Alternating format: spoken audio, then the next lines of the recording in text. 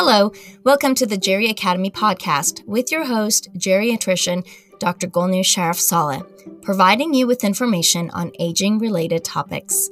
Learn more at geriacademy.com and follow me on social media. Hello, welcome to episode number 14, where I will talk about the different treatments that are available in the market for dementia treatment.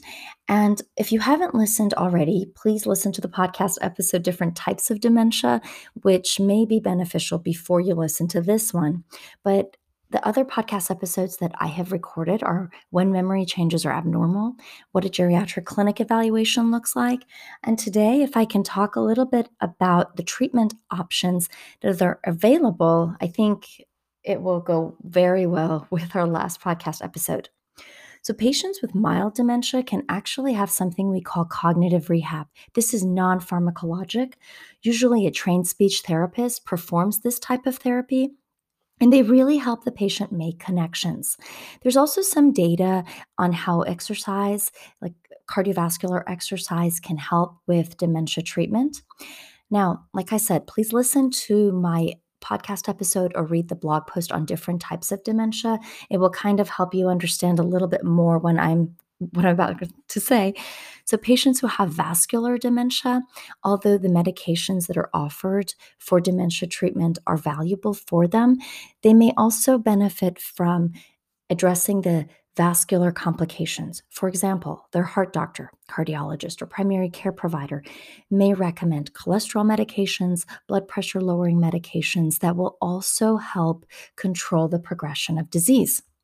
Now, there are two main classes of medications available to treat dementia. The first class, they're called cholinesterase inhibitors.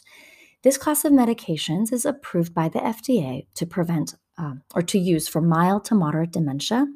We're not exactly sure how these medications work, but we think that they may prevent the breakdown of a chemical in the body that helps with memory and thinking. And they may also help with some behavioral symptoms.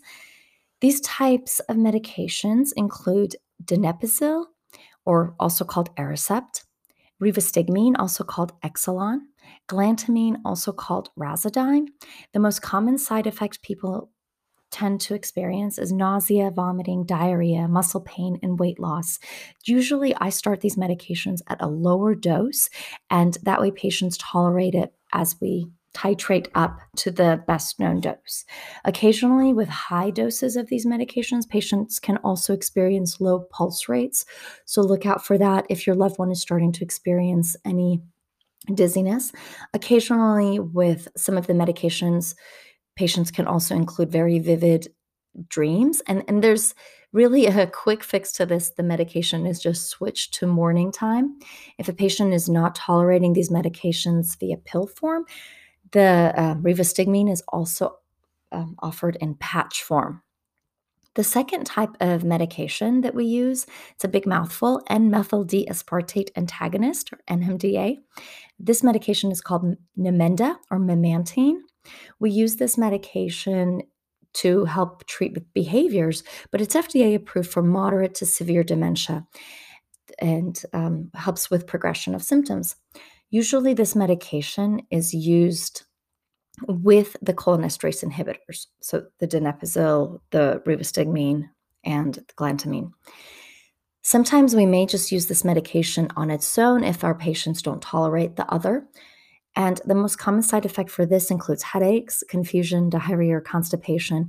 I find that most of my patients tolerate this medication pretty well. So often people who have dementia experience symptoms of not just memory loss, right? They could experience aggression, depressed mood, anxiety, hallucinations, sleeplessness, insomnia. I think I said hallucinations already, but that seems to be a big one depending on the type of dementia patients have. Like, for example, patients with Alzheimer's type dementia, about 10% of those patients can experience hallucinations versus patients who have Lewy body dementia. More of those patients tend to experience hallucinations. But there are medications that we think about actually taking away when we see patients in our memory clinic, because those medications can often cause worsening of dementia type symptoms.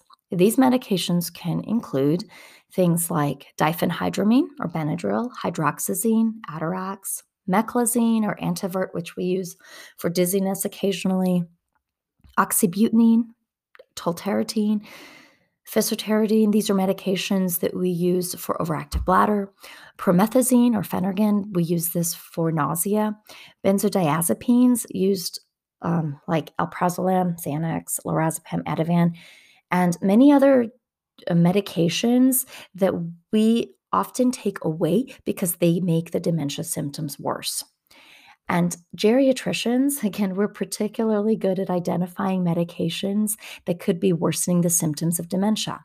So it may be beneficial to go to a memory clinic where you can be evaluated by a geriatrician to help with making sure that, we're taking away anything that could be causing the symptoms to be worse. Also, doctors that take care of patients who have dementia use medications, and we call these off-label use, that are not necessarily FDA approved to be used to treat dementia, but they really treat those symptoms like I discussed. Antipsychotics are commonly used for hallucinations or aggressive behavior or sleep problems. We try to use behavioral modifications and other methods before using antipsychotics because they do have a black box warning and they can be particularly dangerous. Some antipsychotics are inappropriate and may not help symptoms of certain types of dementia. Again, geriatricians are particularly good with this.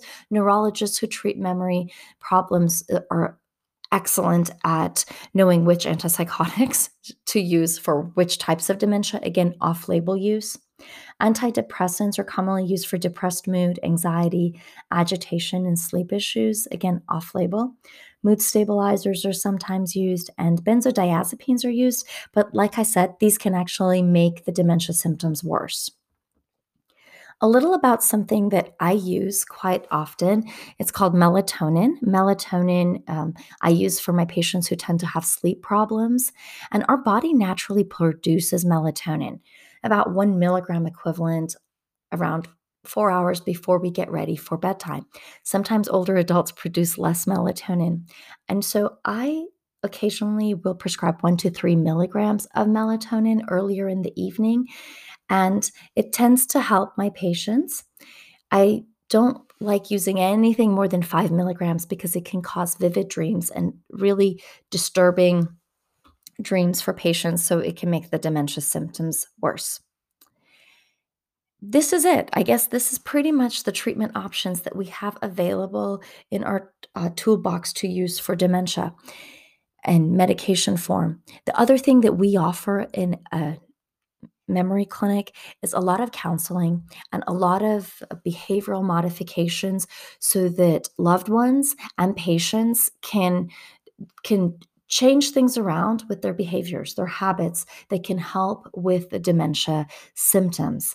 And I think non-pharmacologic treatments uh, for symptoms that are, when we talk about hallucinations or aggressions or violent behaviors, I think if we can use non-pharmacologic treatments, the patient will benefit ultimately so much better.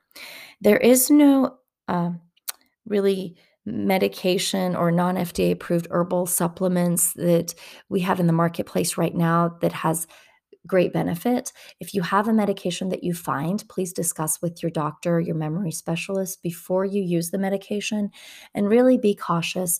A lot of medications can interact with other disease processes and other medications that you may be using. For example, an antipsychotic could be harmful if you have heart disease.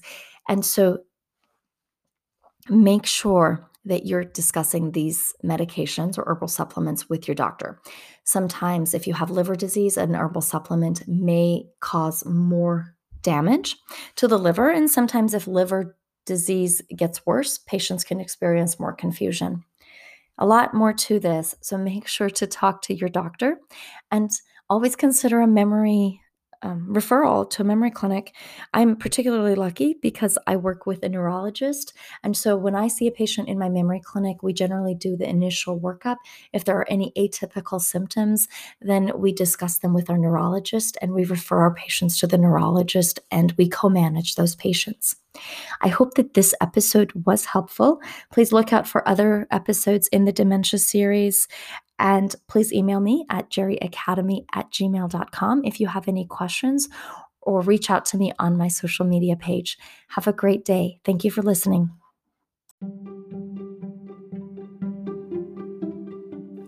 Thank you for listening to this episode of the Jerry Academy podcast. Learn more at jerryacademy.com or follow me on social media for information on future episodes.